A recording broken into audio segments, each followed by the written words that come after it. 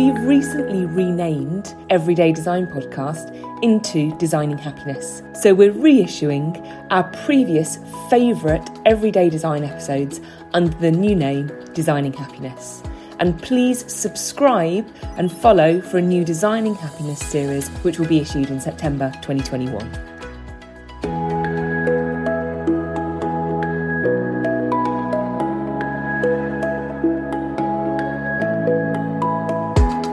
Welcome to Designing Happiness, the podcast to empower and educate homeowners on how to best deliver your extension or renovation project to make sure the end result is perfect for your lifestyle, personality and taste. I'm Abigail Hall, a technical design expert, consultant to the construction industry, and for almost 15 years I've been delivering very high-end and complex renovation and restoration projects with some pretty big budgets. I've also undertaken a few of my own projects with very small budgets. I've become an expert in how to design and enhance well-being and happiness through these design projects, and I want to share with you my knowledge, my contacts, and a few of the lessons that I've learned along the way. Each week, we talk to a different expert on their field of expertise to learn the technical jargon, the easy mistakes to avoid, the need tos, the nice tos, and how to get the finish you want in your budget. This week, I'm very excited because we are talking about different job roles. We're talking architect versus contractor versus builder. And I have with me Brigitte Clement, who is founding partner of Loki Architecture and Development. Now, Brigitte is she's a fabulous friend of mine, professionally and personally. I love her because she has an international background, which meant she's got this great breadth of experience, although I'm very lucky that she's now working predominantly in London and the Southeast. Unlike some other architects, she has got, as well as her architecture degree, 2 additional degrees, which really makes her an expert in some of the questions that we're going to be talking about today. I love her and resonate with her because her mission is to give a good name to developers. She does this through action. She engages with the communities that she's working within. I mean, she's really a social entrepreneur in this respect. She does a lot of lobbying to improve the quality of building products, particularly when it relates to sustainability and environmental impact. But mostly she works one-to-one with her clients to help educate them and empower them. So thank you, Brigitte. Welcome to Everyday Design. Thank you for the invitation, Abby. I'm super excited to start talking to you. So let's go straight into it. And I'm going to start with a question, which I know you're going to hate because it's about making a mistake, not doing something perfectly. Can you tell me a brief story about when you perhaps have made a mistake and what lessons it has taught you? Woo! These are the best ones, aren't they? How do I start? All right.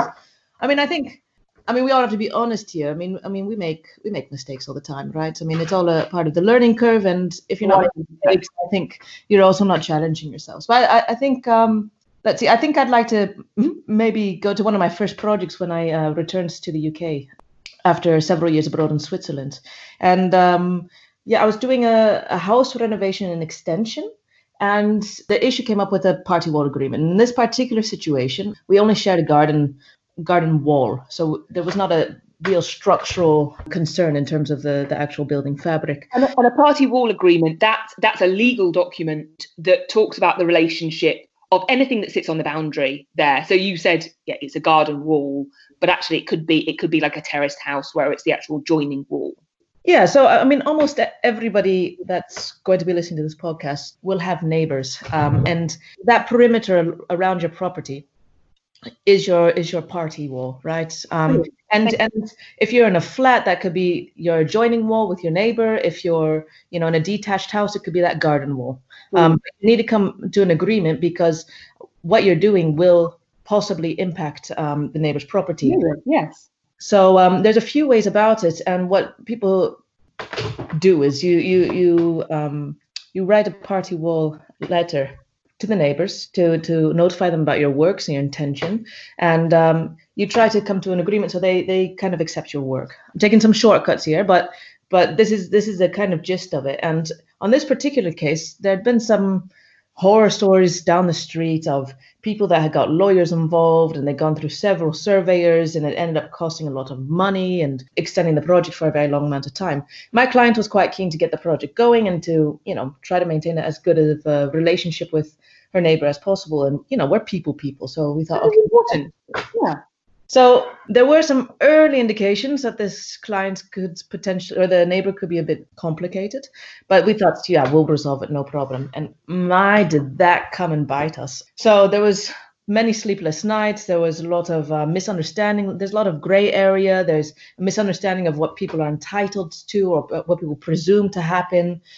And in the end, we had to get a surveyor anyway. This was months and months in the making and a lot of, exchange. And luckily at the end of it, we managed to diffuse the situation and maintain a good relationship. But it all would have been clarified at the very beginning if we would have just gotten a third-party professional in to lay down the kind of legal framework. And so everybody was clear what was happening and there was no emotional, misunderstanding. Because let's be clear, building is an emotional endeavor. There's money involved, there's people's homes involved, there's people's actual environment. So, the dust, the noise, the disruption. So it does get emotional, it gets personal. And what you want to do with these things is maintain as good of a relationship with your neighbors and the surrounding community as possible. So I won't make that mistake again.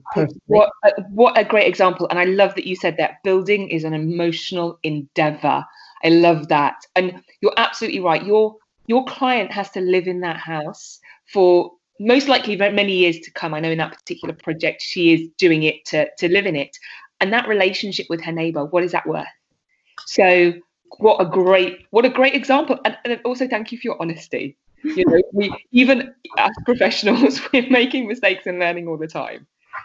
Yeah. And what I would say to that, sorry, but I would also add that on, if you go ahead with this, and you appoint, your party boss, speak to your neighbors first. Speak to your neighbors as soon as you're thinking about doing works. Try to engage them, be friendly with them. It's, you're the one that's effectively benefiting. You might be uplifting the streetscape, but in the end, the neighbors will be subjected to a lot of noise and disruption. So, engage with them. Try to be polite and friendly, and try to find a way forward.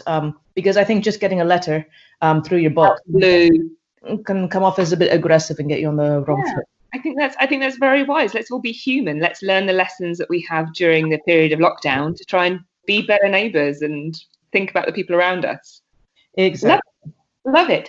Now, I'm going to ask you a bit of an abstract question now. I'm trying to put myself in the position of our listeners. And I'm going to ask a broad question about when we get different people involved. So if I'm thinking about renovating my home and I'm going to make some substantial changes, how do I know if I need an architect, planning permission, a builder, a contractor, and anything else like a structural engineer or a project manager? And when do I get them involved? What are the steps?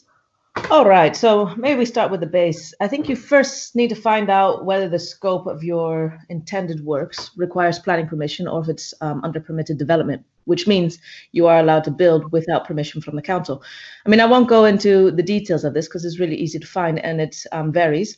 So just go onto the World Wide Web and check out your local authority's planning portal.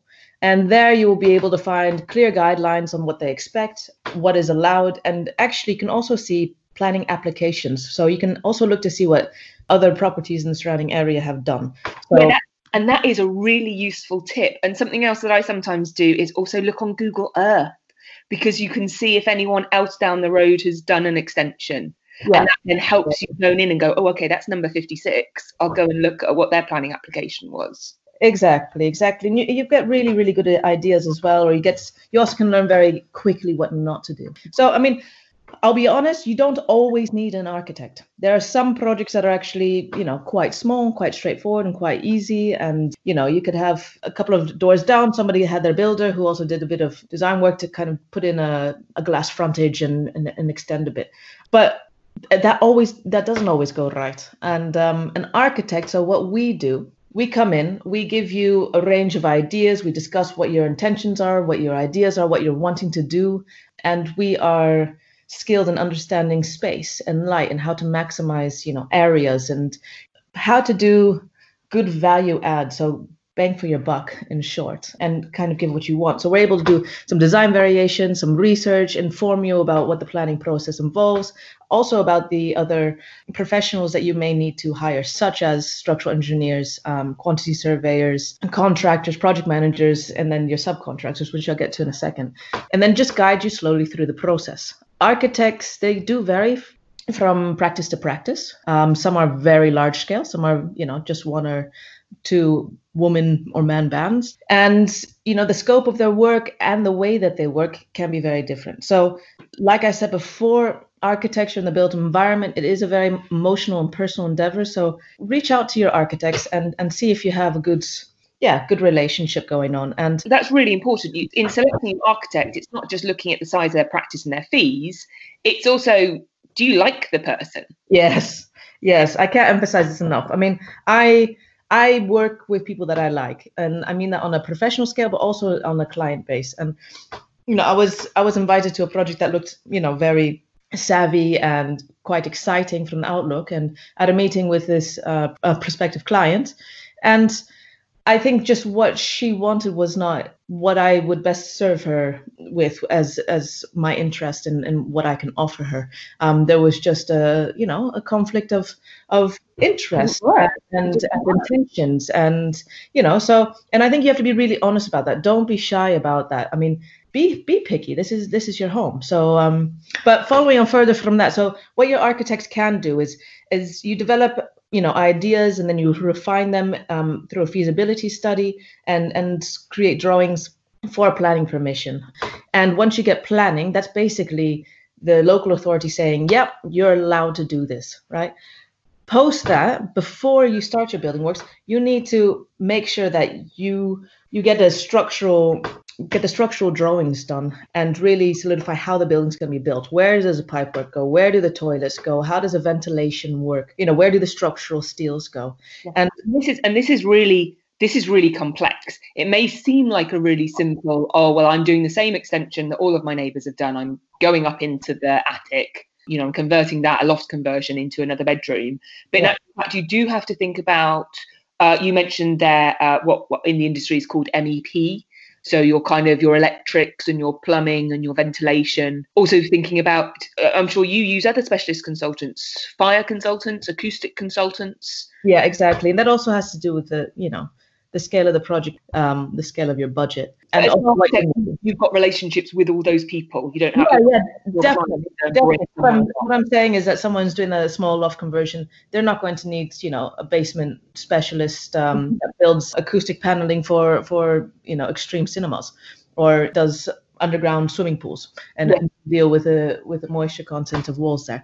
So I mean, and I think your architect will be able to liaise with their network of people that they trust and they know. So I always work hand in hand with my engineers. I enjoy designing with engineers. This is quite often what gets you the most economical design up in the end, right? And I would say that's also to your interest to hire well. You'll see people that they do their extensions, it looks beautiful, and then after 2 years you start seeing cracking in the walls because they didn't put an expansion joint in there. So when there were large temperature variations, there was movements in the wall, and they just didn't get the right professionals in that know how to read buildings like that. So basically what you quite often need is you need an architect and you need a structural engineer. You need to submit to planning, you need to submit to building control.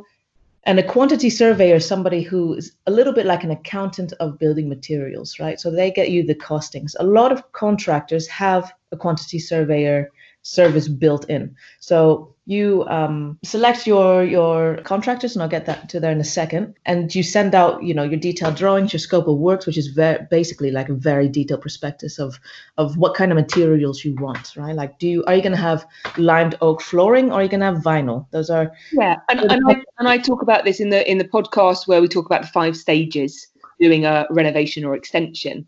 In that design it phase, as well as having the designs and drawings that you're talking about, that you called it the scope of work. Sometimes it's also called the specification. Yes, it's that shopping list, isn't it, of what you need to list. Exactly. So, and the contract will get back to you with a price, right, of how much the works are expected to cost. When looking for a contractor, I want to do a little bit of a little celebration for contractors and builders. I have a huge respect for them, and I think that they're quite largely underrated, or they're given quite often a bad rap. And I find them, I mean, I love the contractors that I work with. I'm hugely impressed with them. I think that they're having that really close relationship where you can trust your builder and resolve problems together is such.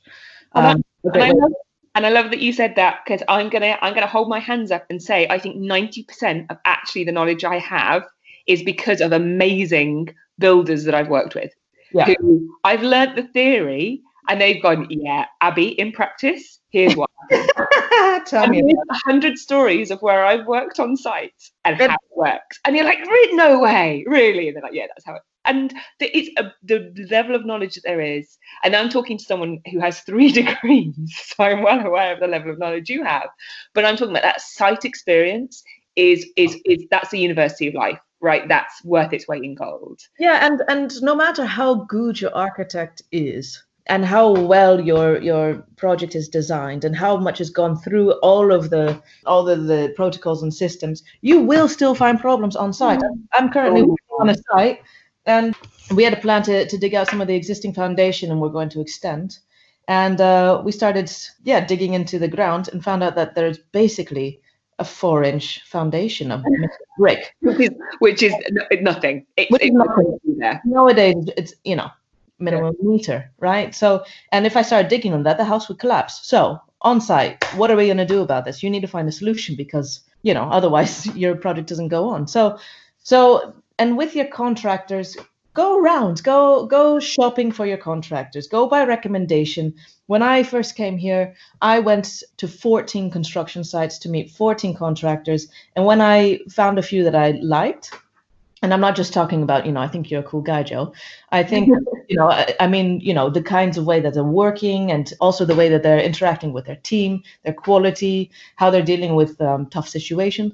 I went to some of their sites a couple of times. And that was my due diligence. I have to be clear that I was coming here from Switzerland, so I had to build that network. But I had to be very, very sure that the people that I was going to be working with were of a high standard. And they are out there. They exist. And, I think it's very important that you also find contractors that treat their team well, that pay their team on time. Everybody needs to be in a good working environment. I agree with you completely. Now, and you mentioned you were going to say, help us, difference between builder and contractor, because we've kind of interchanged the terms there. Ooh, one sounds more impressive. But really, same, right? Yeah. Well, basically, yes. With contractors, you engage it. You make a contract with them, and they do their project. Quite often, they will subcontract. They will find other builders to do the other work. Or a specialist. So your builder, who becomes your contractor when you enter a contract with them, may subcontract the electrical work because they get in a specialist who is NIC, EIC registered.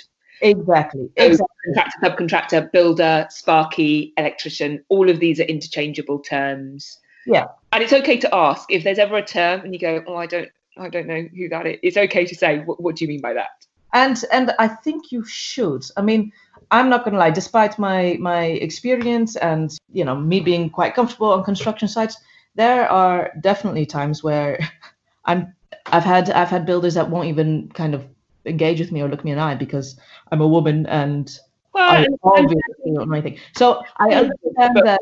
We're talking about the good side of it. No, we are talking about the good side, but what I'm trying to say is that there's going to be a huge amount of listeners here that are going to be nervous about asking their builder, like, what's a damp proof course? And they don't want to appear stupid, and they're worried that they'll get the wool taken over the eyes. So just don't be. Ask everything. That's what we're here for, right? We're here to actually build beautiful things.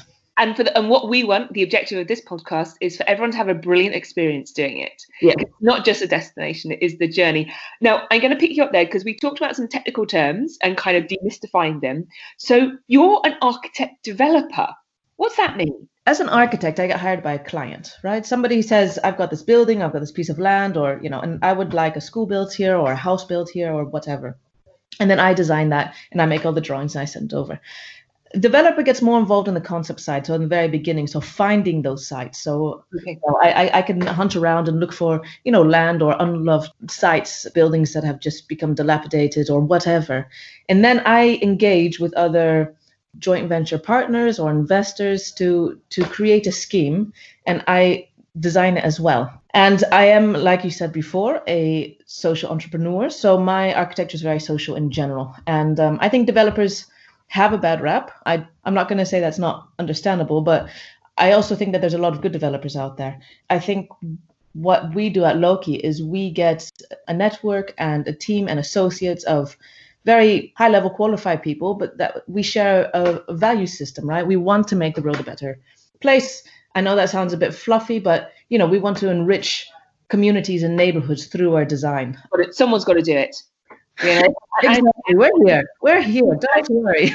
Every single listener is going to be able to think straight away of something they've seen that's been built that they just think is horrendous. And you don't have to be an expert to look at something and go, it doesn't sit with the street scene. It's incongruous. Or you can tell that the level of light isn't sufficient inside, or there's no green space, or they're trying to squeeze 12 people in a 2-bedroom or 3-bedroom place. I mean, we can all think of it straight away, can't we? Even those of us who live in London, where the demand is there, so we understand why it's been done. We can just tell it's just not very good quality.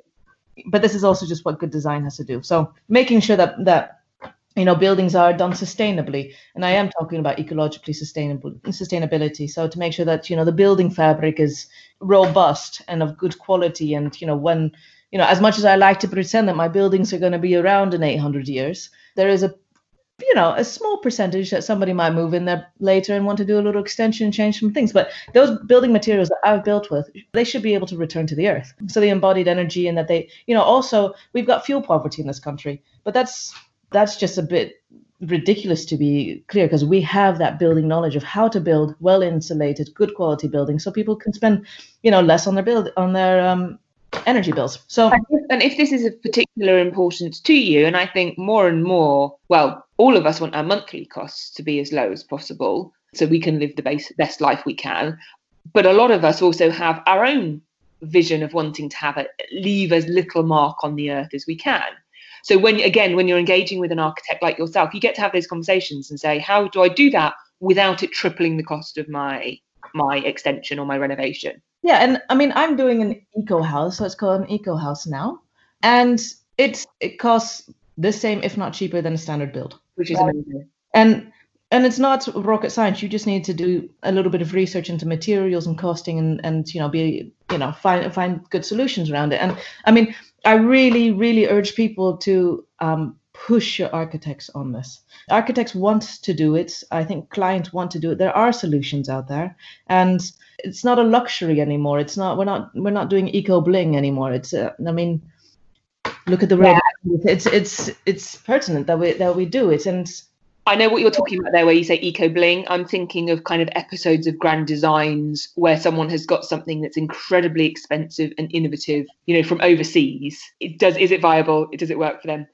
So we've been talking about your expertise, which is clearly absolutely broad, ranging from developing land all the way through to working with residential customers and project managing and overseeing their build.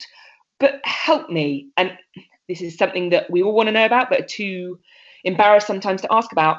How much should I be spending on this advice? Right. Everyone's comfortable talking about money, aren't they? Awkward laugh. So again, I mean, architecture offices and practices, they, vary greatly.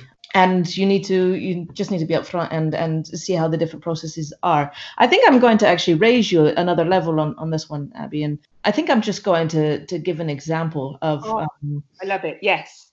Just get the numbers in, and I would like to be, because I find that there's just so much percentage and so much, it's so vague, and people don't really know what that means. So I'll give an example of projects that I'm working on now. It's a smaller project. It's a mid-terrace property, and the client would like a loft conversion and a rear extension, or a side extension, sorry, in the back. So it's not particularly large. And in this one, what we decided with the client is that I would do a feasibility study. And a feasibility study is to see what the different options are, what the affordability of these options could be, guide prices, and what that could mean in terms of planning and impact on the neighborhoods. This is at the research stage, isn't it? Someone's investing to research and go, what options have they got available to them? Yeah, exactly. And you've got some base drawings from them. So I mean, for this, in this process, I will do some plans, some elevation sections, and then some site analysis, and then a bit of a mood board. I think that's also very important. So with the client already from the beginning, we're aligned on, what we're imagining the space could be and what we would like for it to be. And for this particular project, the price is 2,200. And this is not always the case. And I really want to be clear, because I'm sure that there's some architects that are rolling their eyes at the moment, that this is just for this particular project. Now, unlike other disciplines, architects don't often work on day rates. I do sometimes work on a day rate, and that's, it's between 450 and £1,000 per day, depending on the type of work and the scale, right? Yeah. But usually our feasibility studies, I agree that directly with the client, and we try to make a fixed amount and a fixed understanding of what that is. And this one, the amount of work that was required called for that. If the client, at that point, you hand that over, and they can do what they want with it. Maybe they just put it on the shelf and they keep it there until another day, and they want to take that to the next level, or they want to take it to the next stage. And if they hire me to bring that to planning permission, then we do more detailed drawings, right? So then that is really going in the nitty gritty and actually doing a very comprehensive design drawings and the full application. From this point, then architects take usually a percentage, and architects usually charge between 8 and 15%, depending on their level of expertise and their experience, their positioning in the office, their, how involved they are going to be in the project. I personally like to be involved through the whole phase. This is how I ensure that everybody is happy and we're getting the work done the way that we like it. So I do project management as well. So I'm on the construction site for at least 4 days a week, and liaising on that level. And I'm the face and point of contact for neighbors or people if they've got any questions. So that's the way that I work. So in this particular one, I took my fee was 15% of construction costs. Yeah, and so to be absolutely explicit, and I know that our listeners are all intelligent people, but if you've got a £300,000 cost of your build for your extension, that's a lot of money. We're both in London, so yeah, that's not unreasonable sometimes. That's a percentage. So you take it of the value of the build, and your percentage is then on top of that. So it's a percentage of that value on top. Yeah, and this is, I think, where things can get a little bit confusing, because from the very beginning, people want to know how much something costs. How much is this cost? Yeah. And it's highly dependent, right? So, I mean, I'm doing on a different project, an extension, and let's just talk about the kitchen for 1 second. So in the beginning, we said, we'll find a very savvy, cool designs, but very economical option. We'll do kind of a IKEA carcass, and then we get our own doors put on. Put a fabulous work surface on it. Exactly. We choose our own work surface, and and that could cost you £6,000. Yeah. Or you can go for your bespoke handmade kitchen, which will cost you 60, 70, 80 plus thousands, maybe more. Yeah. Right? And so I'm unable to tell client from the get-go, hey, this is how much your project is going to cost, because people always change their mind. And I mean, it happened on the project I'm talking about. The intention was to go with the first kitchen, and we're getting a different kitchen. Yeah. But also that's why that research stage that we're alluding to, and I've talked about in a previous podcast, where you're getting together all of your images, your inspirational images of the lifestyle you want to lead, the look you want to have, is useful. Because if someone's showing you lots and lots of pictures of what to be those really, really bespoke high-end finishes and brands like Sub-Zero and Wolf, which are £30,000 for a refrigerator, 50 grand for an oven, and they're saying, I'm thinking I can spend 10 grand on my kitchen, you can immediately help manage that expectation with them. Yeah, and I think your architect will help you and should help you determine what drives costs. So, if you want on the first floor a cantilevered glass extension, there's a certain amount of structural rigidity that you put in. I love the exhale that went with that. You're like, oh, there's a lot of hassle. There's a lot of structural hassle that goes with that. But it drives cost, right? And that's what I mean. I mean, architects, what we try to do is we try to give you the most. Well, not all, but most of us try to give you the most for what is in your budget.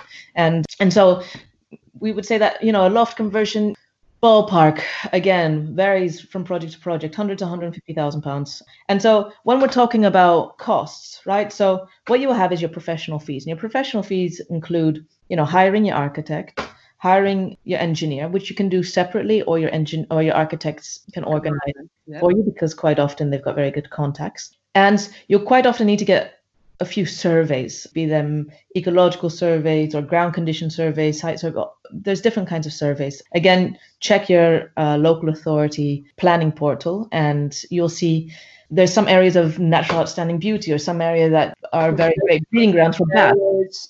So it varies case to case.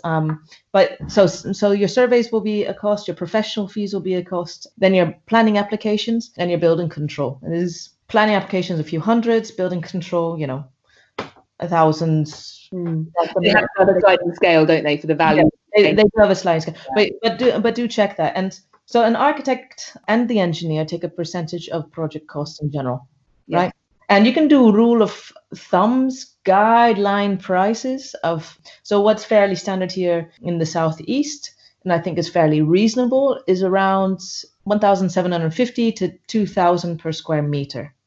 This is for the cost for a build. The cost of a build. I mean, again, this varies. You've got people doing, 3,000-4,000 per square meter, and they have gold bathtubs, and you've got other people that are just upcycling a lot, and theirs is a lot lower. So, but if you just want a starting point, right? Just put 1,750 or 1,800 per square meter, and then add your contingency. A contingency is your, it's your extra pocket of money on the side for when things go wrong, or there's unexpected costs or things that you forgot about, which happens in every project, no matter how good you are, right? And the standard in the industry is about 10%. I always do 20% because it doesn't hurt. And there's small things that you just don't really account for. I mean, you start digging, and there's a big hole, or maybe there's subsidence, or delivery costs that you weren't expecting, or a product.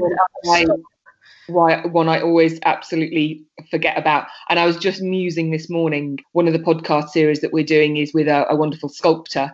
And I was thinking about, I had to crane a sculpture in, and the sculpture had been budgeted for, the groundworks, the preparation for the location of the sculpture had been budgeted for, hadn't budgeted to crane it in. And as you can imagine, that wasn't cheap. Yeah. It's your, I forgot about, I didn't expect, I didn't know.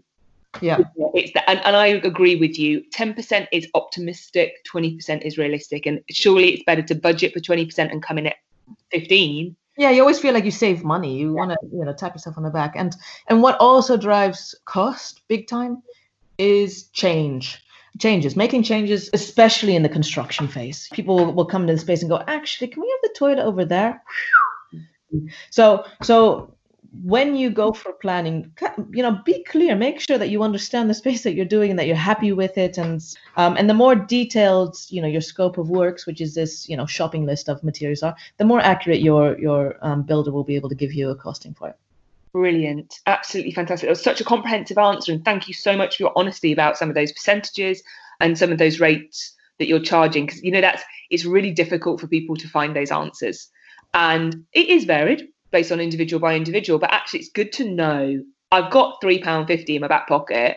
Is it going to be enough? Not a chance. Yeah. Let's be honest about it. We're all adults. We can deal with that honesty. Now, talking about your customer, so our listeners, then thinking yourself in your position as an architect and project manager, do you like someone who's got loads and loads of ideas, or do you prefer someone who just leaves it all up to you with no ideas whatsoever? Personally, I do like when people have ideas. You have the whole range of people. I've had clients, they have no idea. They just basically say, tabula rasa, do what you will. And the thing is that people do have opinions. So that can get a little bit challenging, because you start doing something like, well, actually, I'm not sure I like that. And I find that I meet a lot of people who say, oh, no, I have no taste. I don't. And I guarantee if I show them 3 things, they'll be able to pick the one they like. Well, exactly. I think people know they can't always articulate it, or they're not confident. Yeah. Say, yeah, I definitely know what I want. And some people just don't know until you start giving them options. So, I mean, I basically never have that situation where clients don't know. They're just not really sure how to articulate it, and they haven't been able to percolate, what their specific interests are. And so, we start, and that's part of the process, is we start sifting through, getting images, getting, ideas, but it's like, but what do you like from that? And then you try to extract from that. And then you've got the other scale where you've got people that have, a lot of ideas. They almost want to micromanage every specific thing. What I would really encourage, the listenership to do is, personalize. Don't just see something on the internet and say, I want that, and copy. We're in this age of this Instagramization of everything being perfect, right? Yeah. And it's like a magazine, but in someone's home. And I mean, for me, my architecture it's about space and light, and I quite like it when people bring in their flavor and their personal style. I mean, my clients, some of them were totally aligned of what we like, and for me that's also very exciting because I get to bring my design interest in and my specializations in and just kind of drive that. Other ones, we're totally different with what we like. I don't really love sparkles and chandeliers and pink glitter and that, but some people do, and that's great. That's your home. Exactly. And I always say this to every single one of my clients. They live in the house after I've left. I don't live in it. Yeah. It's their choice, not ours. And don't be bullied. I mean, listen to the design advice that you get, but it's just more spatial, right? That should be more. And if you're doing something that has a very, very strong character that you might be bored of in a year or two, so it's just a fad, your architects might encourage you to apply those things that are easily changeable. You don't have to rip out a whole kitchen because you've done the whole thing in neon pink. With orange polka dots. Instead, which can be painted over. Just 30 quid. Yeah, exactly. So just saying, but so I think in this way, I mean, I really like working with people, and I think through collaboration, you really, it's very rich. I mean, I don't want the whole world to look like everything from me, right? That's why we like going out to different restaurants and trying different cuisines, right? It's because we like the diversity of all the flavors and the textures, and I think architecture is very much about that, and it needs to be embedded in local identity, be that from the person or the community or the area. And that's absolutely amazing. Now you mentioned there the people who have got all those ideas, the infinity pool in Barbados or whatever it might be. What's a great way of them collating and presenting those ideas to you? And if they've got something which a picture can't tell you, like, for example, I just simply do not want to be able to hear my husband when he's using the loo. Right. How does someone communicate that to you, and when do they talk to you about that kind of thing? As early as possible, right? I mean, and let's talk acoustics for a second. I mean, a lot of the extensions I do, it's because families are getting a bit bigger, but they love their neighborhoods, and the kids are becoming teenagers, and with it they're bringing home friends and playing loud music, and they want to be able to offer that to them, but they don't really want to be listening to this fantastic new music of the next generation at 3 a.m. So I mean, and that's you've got acoustic paneling, you've got different kinds of insulation, you have different techniques basically, and different technical specifications to resolve those issues. But the earlier that you say that in the design intent, then the earlier you can design around that. So later you're not having to plan for it, you can budget for it. It's not that change. Exactly. Okay. And worst case scenario is get to the point where you've moved in, start using it, and then go, oh, I should have mentioned that. Yeah. I should have thought about that. Yeah. And I mean, a good architect should also see around that. I mean, putting up the party room with a huge jukebox next to, the granny annex where, your mother-in-law will be sleeping and is very light sleepers, maybe not the best idea. I think it depends how you feel about your mother-in-law, Bridget, really. If you don't want to move out, it might be. No, I'm very lucky in this regard. And what about those visual ideas? How is it best? How can someone present that to you?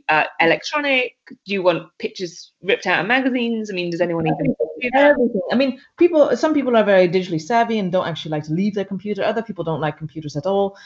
Take photographs with your phone. Walk around your neighborhood. Take that photograph of something you like. Or when you go into a cafe and something looks smart and you're not even sure if it's relevant or not, but you really like that handle on the door or whatever, take a photograph. Or on the internet, I mean, Pinterest is a little bit like a visual library. If you don't know it, check it out. And you can just, like Google, you just write whatever, what you're looking for. So modern, elegant kitchen extension. And you get, a plethora of imagery. Oh my God, there's more than you could look at, more than there is time available. Yeah, well, enjoy that rabbit hole when you fall into it. Yeah, agreed. But it's a great way to communicate with your architect and with your other specialists about what you're trying to achieve. And there are ways, you can say, look, I mean, I really like this, but I mean, they've got this, mahogany herringbone flooring and it's really expensive. And it's like, all right, well, maybe you can find a different alternative, like, a bamboo version, for example. Or a vinyl effect. Amtico do some fantastic wood effect flooring. Exactly. There's many options. Yeah, that's where the experts come in. So the earlier you have that conversation, the more likely you are to be able to achieve it in your budget. Maybe not exactly like what you asked for, but a version of. And then I'm really interested to know, do your customers need to know loads of technical terms to be able to work with you? Because we have talked about elevations, we've talked about facade, we've talked about these technical terms. Does it matter if someone says the outside of the house, the bricks? No. I mean, vocabulary, the reason why we have this rich vocabulary is to kind of specify and identify and to understand different elements of things. But this is also something that we learn through our education and experience, and you're not expected to learn this at all. I mean, this is what we're here for, is to, help guide you through this, and try to explain it. I mean, this will be a learning process and it's going to be fun. It's going to be good. Fun. I think so. And I love that you say that it doesn't matter, because I think the language can be really intimidating. It is intimidating. And I see people stumble over it. They desperately want to tell you something. And they're like, oh, do I call you a carpenter, a joinery contractor? Oh my gosh, I don't want to make the mistake. And actually it doesn't matter, does it? No. I mean, we will demystify and de-jargonize and explain everything in simple terms. So, I mean, you don't need to be worried at all. And it's an open dialogue. So it's not just simply transactional. This relationship, it's personal because, money and home and our personal styles are involved, right? So yeah, I mean, and back to what you said, it's an emotional endeavor. I love that. And I think it's. I was the other day at a very exquisite neighborhood, very, very, very expensive. I mean, multi-million-pound properties, and I walked into this place and I mean, it was impressive. It was grand, but I mean, you couldn't pay me to live there, right? And later on that day, I went to a small little pokey flat, and I was speaking to this man, and he was just a bit. I don't want to say embarrassed, but just a bit awkward and a bit apologetic. It's like, yeah, I mean, I know you can't really do much, but his space was so rich and so him, and you really wanted to bring that out. And I think, and the reason why I bring it up is, in the first place, I think the people there wanted to, appear very, very savvy, and we know what we want, and you're here to kind of serve us and blah blah blah. But it was also, there was no personalization to it. It was just soulless. And I much preferred the second one because there was a lot of soul and character and identity, and there was a lot to enrich. There was actually, you could really open up the space and create something beautiful that can have a paramount impact. And I think, I mean, we are definitely impact driven, our practice. So I think, for us, that's really important. But I think it's not uncommon to find people, and they don't really know what they want. They don't really know how to articulate it, and they're a bit worried because they don't know how much it's going to cost. But they kind of feel like they want something just better, and that's all you need. That's the first step. What an amazing end note. Now, I know that our listeners are going to be thinking, my gosh, this woman and her practice sounds amazing. How do we find out more about you and contact you? What's your information? Well, you can find me by our website. So it's lokiarchitecture.com, Loki-architecture, LOKI. Also, we're under Instagram under the same handle, or LinkedIn under Brigitte Clements. Thanks for having me, Abby. And there's just one little added thought is we're here to kind of empower people, and this is supposed to be fun. Don't forget that, keep that end in sight. And it will be disruptive and it will be very stressful, but it's gonna be fun, and you get to see what good looks like. And my added thought is, if you think a professional is expensive, just wait until you get an amateur. Find good people around you, find people that lift you up and get you excited about the project, and have a great time making your home your little haven. Oh, I love it. Thank you, Brigitte from Loki Architecture and Development.